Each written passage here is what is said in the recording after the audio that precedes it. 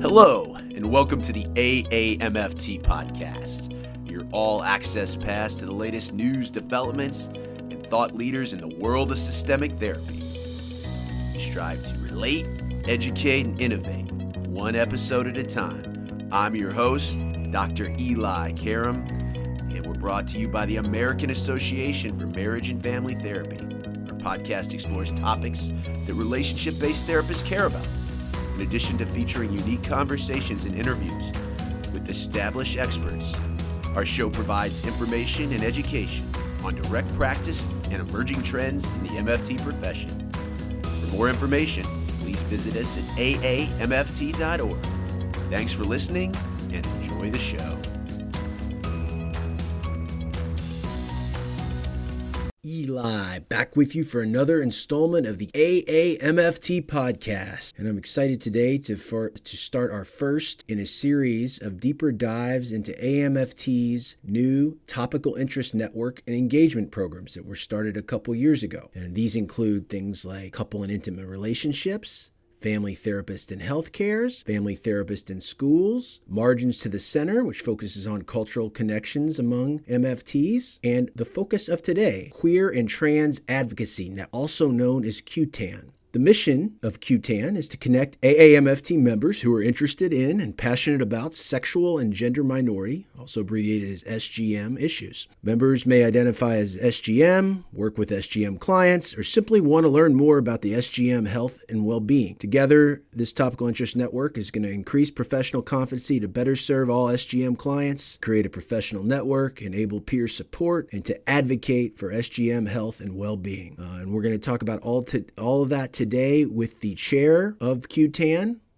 Dr. Erica Hartwell. Erica is an assistant professor and clinical director in the Department of MFT at Fairfield University. She's an LMFT in the state of Connecticut and a clinical fellow and approved supervisor with AAMFT. She sits on the editorial board of JMFT and is the founding chairperson of QTAN. Before that, she was the member of the AAMFT Queer Affirmative Caucus for 10 years. She's going to talk a lot about that as the forerunner to QTAN. And she's clearly passionate about, as you can tell from this interview, about affirmative and effective therapy with LGBTQ individuals, couples, and family. At Fairfield, she teaches a course to prepare students to work with LGBTQ clients and is currently designing an online postgraduate certificate, which she's really excited about and I think is going to be an industry standard. She's also on the board of directors for Triangle Community Center, which is Connecticut's largest LGBTQ resource, and founded Pride and Wellness, an LGBTQ-focused health and wellness fair. So after the interview, I'll be back to share some more resources. Okay, Erica Hartwell, welcome to the AAMFT podcast. So happy to have you here. You are the current chair of the Queer and Trans Advocacy Network, which we will call QTAN. And before I ask you about you, because I think clinicians or people that are not familiar with this world, there's a lot of abbreviations. So let's talk about what you prefer. So those listeners that may be unfamiliar, let's talk about the differences between things like sex and gender minority, which we abbreviate SGM, and LGBTQ, which most people know. So let's talk about the language you want to use today to start the interview before we talk about you. Sure, I'm happy to talk about language. I think that's one of the most important places to start when we're talking about sexuality, when we're talking about gender identity. So most people, like you said, are familiar with LGBTQ, which stands for lesbian, gay, bisexual, transgender, and queer, and I think that's the acronym that's most often used, and it's a perfectly good acronym. One of the limitations with it is that it represents those 5 kind of identities, and one of the things that we know about sexual and gender identity is that it is vast and diverse, and it really can't fit into only 5 categories. So sometimes we'll use broader language like sexual and gender minorities to really represent anybody who's not heterosexual or not cisgender, and cisgender meaning that you identify with the gender you were assigned when you were born. Sexual and gender minorities tends to be more of like a research and a clinical term. So like I wouldn't walk around saying I'm a sexual minority, right? So it's not the language people use to describe themselves. It's the language that scholars use to describe population. So for our network, we decided to call ourselves the Queer and Trans Advocacy for a couple reasons. One, queer is sort of being reclaimed as more of an umbrella term to encompass a wide range of identities and communities. And we are the child, I guess, of the Queer Affirmative Caucus. And so keeping that word queer was important to honor the legacy of that group. We added the word trans because trans people are often still kind of marginalized, forgotten, left out within queer communities. So we wanted to be very clear, right, who this network is for and who we're representing and who we're advocating for. We're going to talk a lot about the network, but then let's, for the purpose of our interview today, let's say QTAN and we have it covered. Does that sound good? Okay, and I do want to hear more about these, the origins of this from the Queer Affirmative Caucus in a second too. But first, we're a relational show. You are a practitioner, you are an academic MFT, and now you're an emerging leader within AAMFT. But let's talk about your journey into this field and then specifically your interest in QTAN. My journey into this field, I guess, started when I was an undergraduate and I was a human development major. I was just drawn to it. I'd always been interested in people and relationships and making a difference. All of my jobs growing up had to do with mentoring and tutoring and things like that. And I had a couple professors who were family therapists. So I read Salvador Minuchin as a junior. Yeah. And then after I graduated, Where were we at this time? So you got your PhD at Ohio State. So I was at Cornell. You're at Cornell. Human development at Cornell. School, yeah. It was a great school. It was a really great human development department. I had, learned a lot of interesting things about development and families and relationships and systemic thinking. And after I graduated, I was working in some independent schools in Vermont where the kids who are kind of a little too rowdy in public school are sent to. And so these were kids that I was working with for, alternative schools. Yes, yeah, right, exactly. Right. So these are kids that I was working with for 6 hours a day. And, at the end of the day, I felt, like maybe we had made some progress. We had opened something up. And then the next morning, it's as though it never happened. And that really just highlighted for me how little I could really accomplish only working with a kid. And so that really drove me towards family therapy. I think it's interesting. We all have a story of how we got here. So yeah, your impact was only on part of the system, and you wanted a larger impact. And then yes, your interest in working with queer and trans populations. Tell us about that. Sure. So I was always thinking about just experiences of different people and how that's impacted by power and social structures and social norms. And so I'd always been interested in gender and sexuality.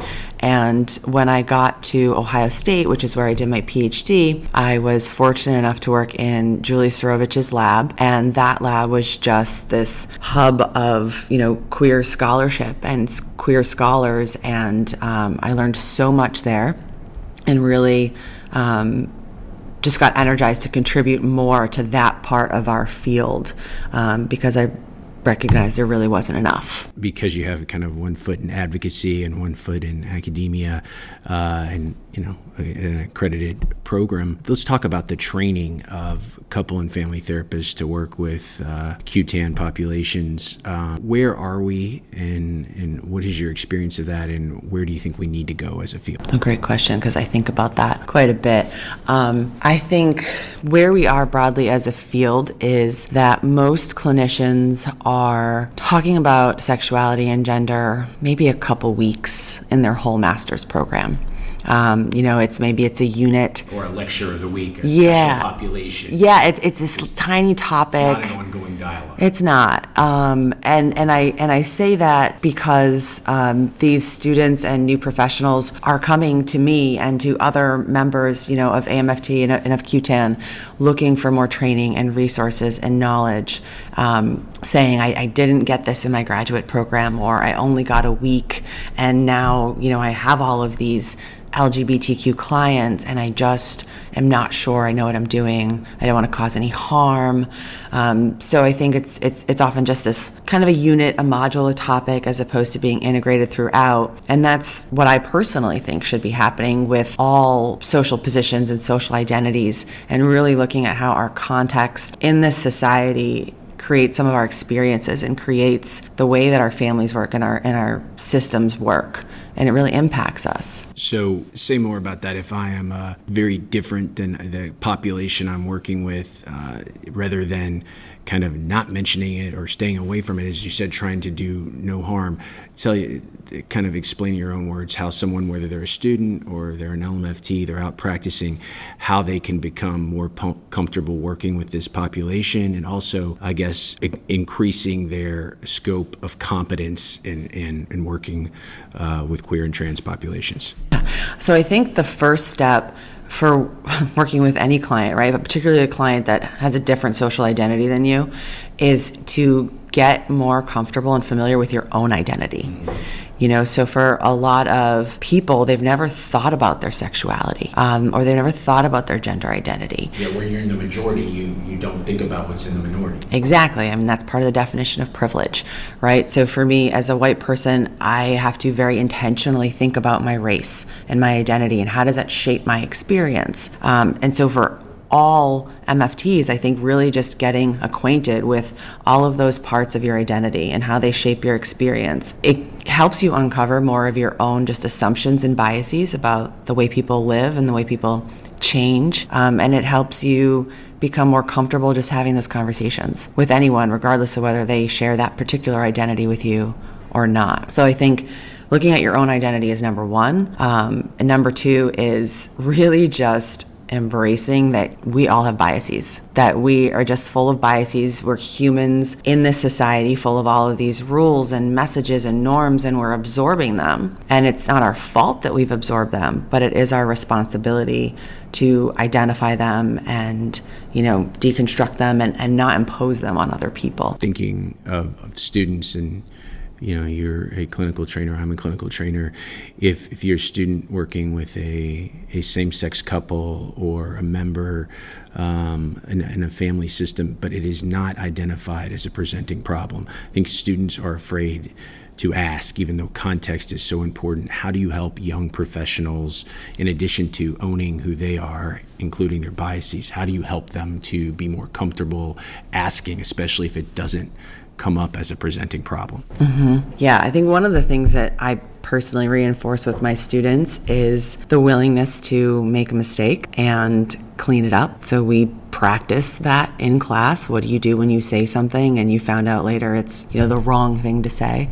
But we practice also just asking questions in class, using language. Another thing I would tell students is, if this person wasn't in, a same gender or same sex relationship, what questions would you ask about their relationship? What are the context questions that you'd want to know? And start there, right? And maybe there's some different questions you want to ask because this family may have experienced, certain kinds of discrimination, right? Or rejection or marginalization, but start like you would with any system.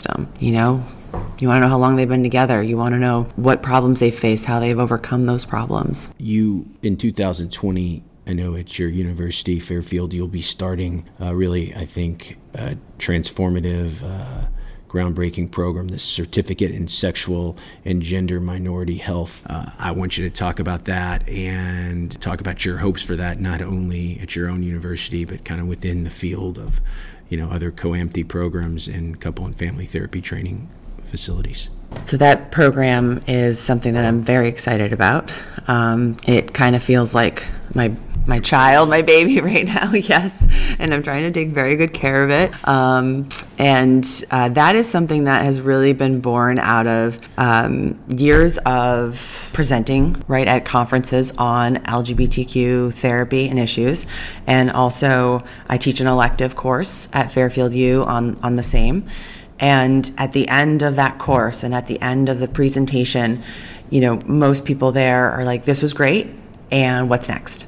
I want more. Like we've scratched the surface and I have so many more questions and I know there's so much more I need to know. And so this is my attempt to create that more, to create a more sustained, extended, in-depth training program where folks can really, be self-reflective, look at those biases, look at their own identities, get more in-depth knowledge on health disparities and treatment and working with, trans folks and non-binary folks and working with youth.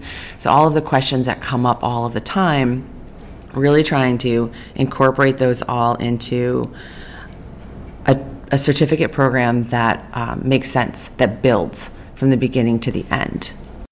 Yeah, I'm very curious about this. So if I already have my master's degree, can I come back and get this? Or is this built into your MFT program at Fairfield? How do I access this program if I'm interested? What are you looking to draw on? Current students or people to come back to, like I said, increase their scope of practice and competence? Both. My goal is to make this program as relevant and accessible to as many mental health professionals as possible. So it's not even just for MFTs. It'd be for other professions, although all of my instructors are MFTs, so they're going to get that systemic slant, which is a great thing. And it's open, to current graduate students or to new professionals. And one of the things that I'm working on right now is the way to make it affordable and meaningful for all of those different populations who might take it. So for a current graduate student, how is this something they can incorporate into what they're already doing? And that's easy enough at Fairfield, right? I can make it a track. But for somebody who's at another university, how do I make it so that they can add this to their program and get this kind of specialized training if they want it? And of course, for professionals, that looks like offering CEs or CEUs. And as far as the delivery, are you thinking face-to-face and online, or just face-to-face? Because to reach as many people as possible. You have a lot of people that after they listen to this podcast, they're going to be interested in it, and you want to make it affordable and accessible. So what's the plan for that? So the plan is to start with it being fully online. Oh, great. Yeah, so that it is accessible wherever you are, as long as you've got an internet connection, right, and a device, which most professionals do. So it's going to start off fully online. And one of my long-term goals would be to have a short-term residency at some point during the program where everybody would come to Fairfield and we'd have sort of a couple days. Like an intensive? Yeah, like an intensive and to really get some of the hands-on face-to-face training and also create a community together, right, as professionals who want to specialize or who are looking to get training in this area, to have a network that you can then reach out to later for case consultation. I'm very excited to hear that. How many courses and the expected completion of something like this, if you are doing it, because I imagine will have some students doing it, you'll have some practitioners that want to go back and get this, as far as kind of time commitment and how many courses. What will that look like? So it is currently a 5-course certificate, with the first course sort of introducing kind of the context and the problem, if you will, like that stigma and creates health disparities for LGBTQ people. And then a second course that's really focusing on treatment, healing practices, how do we work with people who are experiencing stigma and discrimination to really help them heal from that. And then 2 more specialized elective topics or courses, and right now I have 2, and of course in the future I'd want to build more of those, and one of those is working with transgender and gender diverse folks, and the other is working with queer youth. And then it would end with a capstone project where people actually create something real in their practice, in their lives. It could be an app, it could be just changing the paperwork, right, at your agency. It could be creating a particular kind of therapy group. However people want to take the knowledge and the resources that they've gained and bring it into the real world. Because if it doesn't change the way that people practice, it's not a successful program. And that being said, I am also looking into offering different courses as standalones if people really just want to focus on working with queer youth. My goal is to make this available because I see the need and I see the demand. So we were mentioning that the QTAN is based on really the forerunner and the Queer Affirmative Caucus. Talk to us a little bit about that and how that really inspired you and gave rise to this. So the Queer Affirmative Caucus was a grassroots, informal group of AMFT members who have been, meeting at the conference and communicating in between for over 25 years. So these are people who really paved the way for queer and trans MFTs, both as clinicians and scholars who took a lot of actions that created more safety and inclusion at AMFT, who brought the trainings and the research here. And we couldn't be here as QTAN without them. And one of the things we always talked about in the caucus was, ways of making more change, and can we make more change if we're truly part of AMFT, right? Part of that infrastructure. And so when the topical interest networks came up, this was kind of our opportunity to have really a seat at the table, as a voice, as a significant voice, I think, in our membership. And I remember in 2008 was my first AMFT conference. 2009 was my second AMFT conference, but my first as a doctoral student. And it was like lunchtime between some workshops, and I was here with Julie Sorovich and some of my other colleagues at Ohio State, and they're like, come here, we're eating lunch over here. And we went into like this dead end hallway, and everybody was sitting on the floor, and they had their lunches from like the food cart or whatnot, and just sat around and talked about what was going on at the conference, what was going on in our field. Literally starting on the ground floor. Yeah, literally just sitting on the floor with our bagged lunches. That was the Queer Caucus. And then eventually, conference staff would give us rooms to meet in, and really did support us in the ways that they could. And now as a TAN, of course, we get to have all the different benefits of being a part of AMFT. There's a huge episode chairing the QTAN, the Queer and Trans Advocacy Network at AMFT, and we're going to have a lot of people listening to this podcast that are getting into the Topical Interest Network. So certainly wanted to have you on and talk about that. So let's talk about the kind of structure of the group, and if you join, whether it's at the end of your membership cycle, you're a new member to AMFT, or you can join in the middle, what will you get? What are the goals, and what will you get by being a member of the QTAN? So you can join QTAN at any point. You could do it right now online. And the membership benefits, what we've been offering so far in 2019 are quarterly webinars. So we've been offering webinars led by experts in the field on different topics. Those webinars are also recorded and available through the Teneo system. And the benefit to members is that you receive a discounted price. Awesome.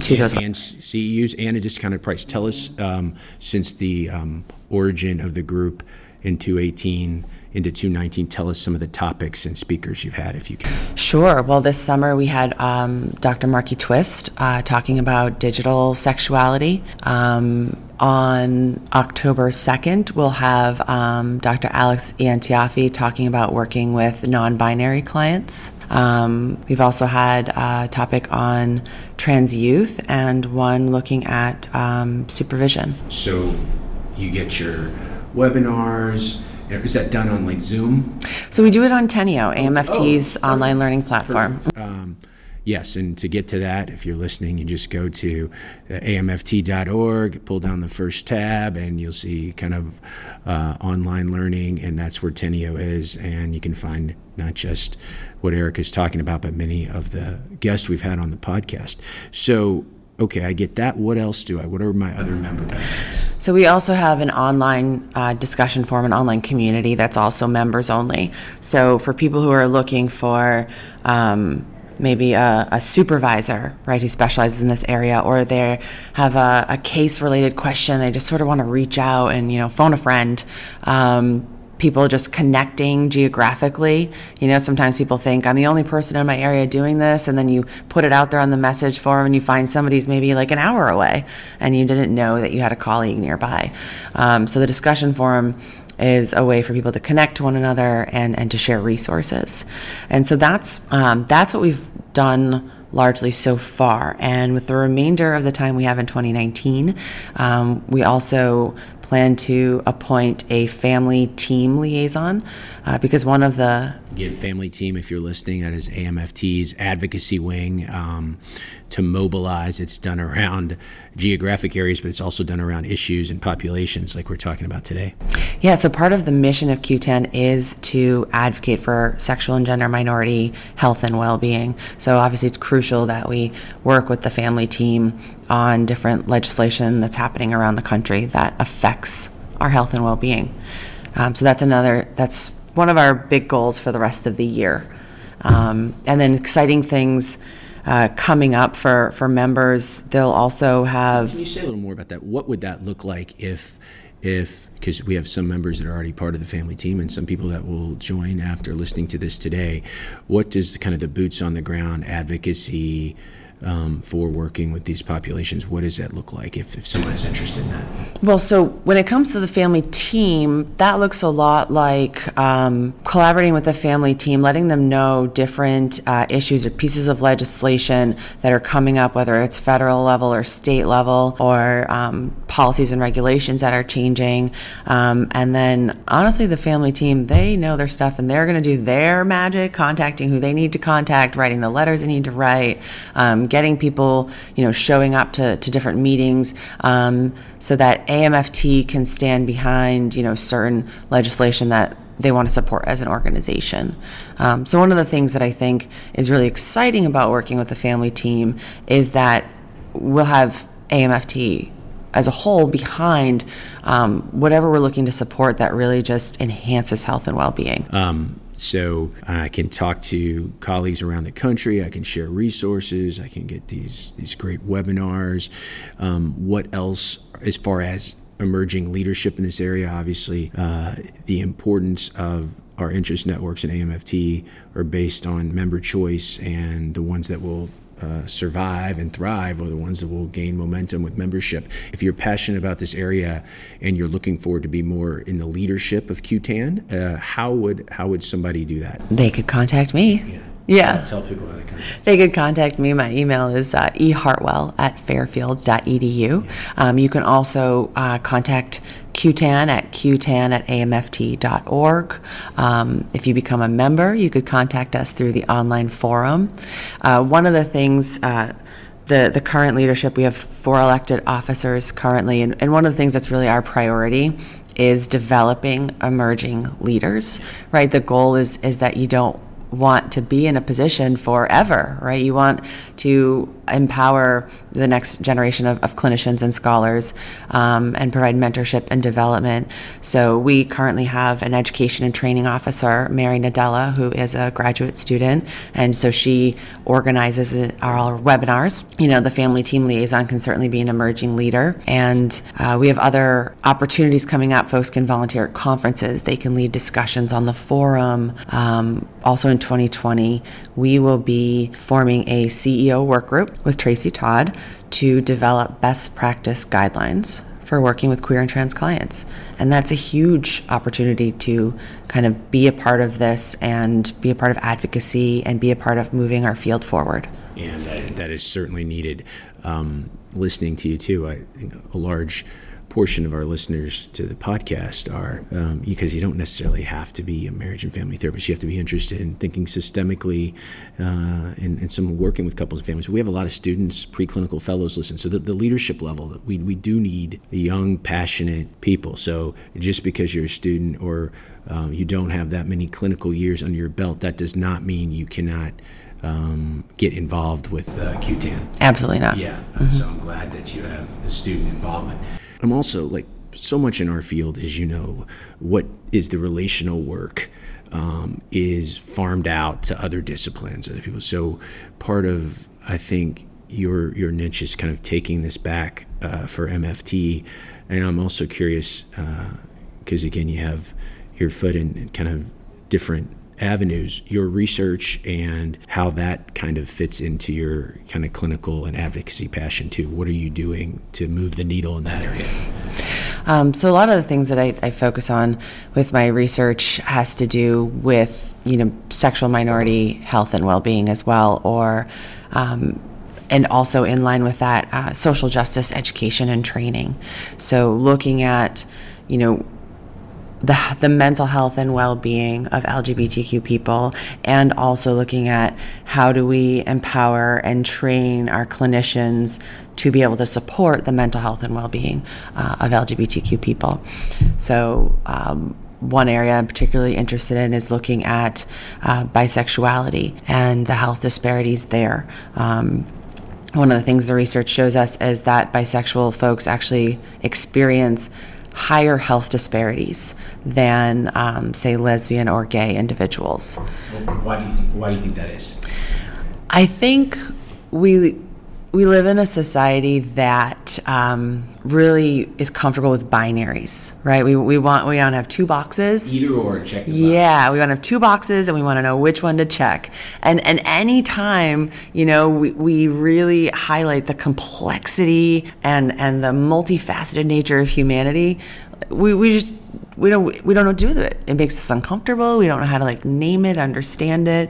And I think the idea of being attracted to or in relationships with people of more than one gender it's just not something that we can easily understand right away. It's just not with what we have been taught socially. And so I think there's just increased stigma and misunderstanding and rejection because of this binary thinking. Well, I think you're right.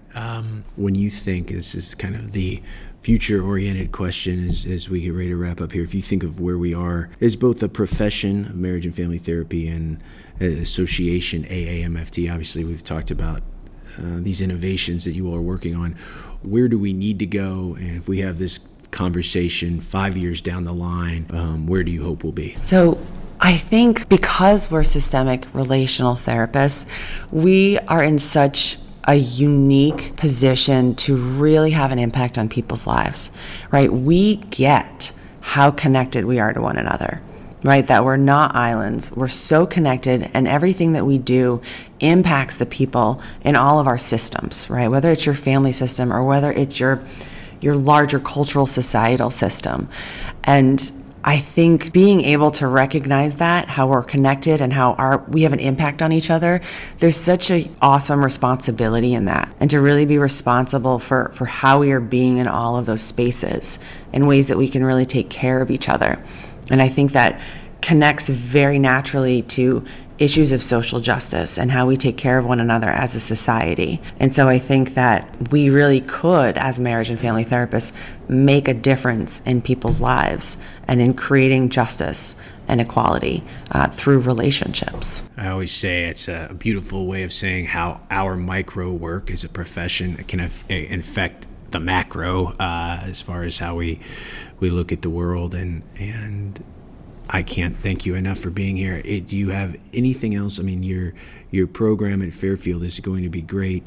The QTAN is, like I said, growing in membership even as we speak. And after this airs, I'm sure we'll have some of our listeners sign up, which it's very simple to do on amft.org. Anything else, any other kind of misconceptions or myths or any last words you want to leave our listeners with? Because I view you as, a leader in this area within AMFT, and certainly you can listen to you in these last couple minutes and tell your passion and your commitment to this topic. So anything else, any final words, Erica? I think my final words would just be to focus on compassion.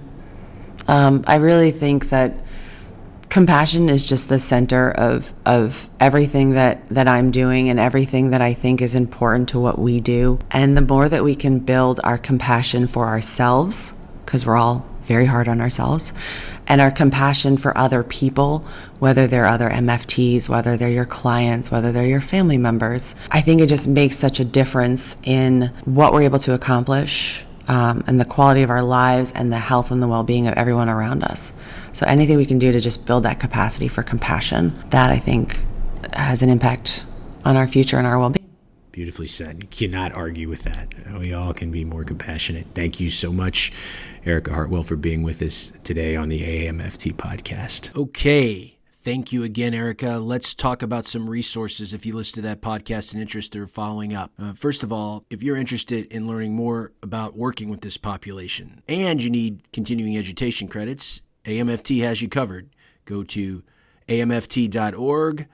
Underneath the tab Enhanced Knowledge, You see online education and training, which will take you to Teneo. That's AMFT's online education system with numerous courses focused on keeping you up to date in the latest and greatest in systemic therapy. There's on the left-hand side, there's a topics tab, and you can check LGBTQ, and you'll see a host of great offerings by AMFT at our workshops and webinars. Specifically, if you want to follow up to hear more from Erica, click on To Refer or Treat, Ethical Decisions with LGBTQ Clients. That's Erica, Dr. Sheila Addison, Ben Caldwell, Kristen Benson, among others. And that is a panel about ethical dilemmas in working with LGBTQ clients, worth 2 CEUs. Other topics include competences in family therapies with transgender clients, affirming bisexuality, solution-focused brief therapy with LGBTQ children, youth, and families, and affirmative care with transgender and diverse youth. Lots of offerings to choose from. Again, Teneo, the online platform. Also, if you're interested in joining one of these topical interest networks, as we talked about QTAN today, and in the weeks and months to come on the podcast, you'll hear us talk about AMFT's other topical interest networks. Go to Engage and Network at amft.org. Pull down the tab, Topical Interest Networks, and there you will find all of the current offerings. And remember, AMFT, the new MFT, prioritizes member choice. If you're interested in one of these, you can click on there, see what they have to offer, and you can either at the beginning of your new membership renewal cycle, click on which topical interest networks you want to belong to, or you can now join mid-cycle. Just click Join Now to add the program. We love hearing from you. Feedback is what drives our show. Best way to get a hold of me, send me an email, info@elikaram.com, ELIKARAM. You can drop the AAMFT a line at communications@aamft.org. Follow the conversation on Twitter. The hashtag is Stay Systemic, and you can follow my handle at Dr. Eli Live, and the AAMFT is at the AAMFT. We love hearing from you. We're rising through the ranks of mental health podcasts, so please, wherever you listen to your favorite podcast, I like Apple Podcasts, but you could go to Spotify, Stitcher, Google Play. Please leave us a rating and review. That helps a lot. As always, until next time, my friends, stay systemic.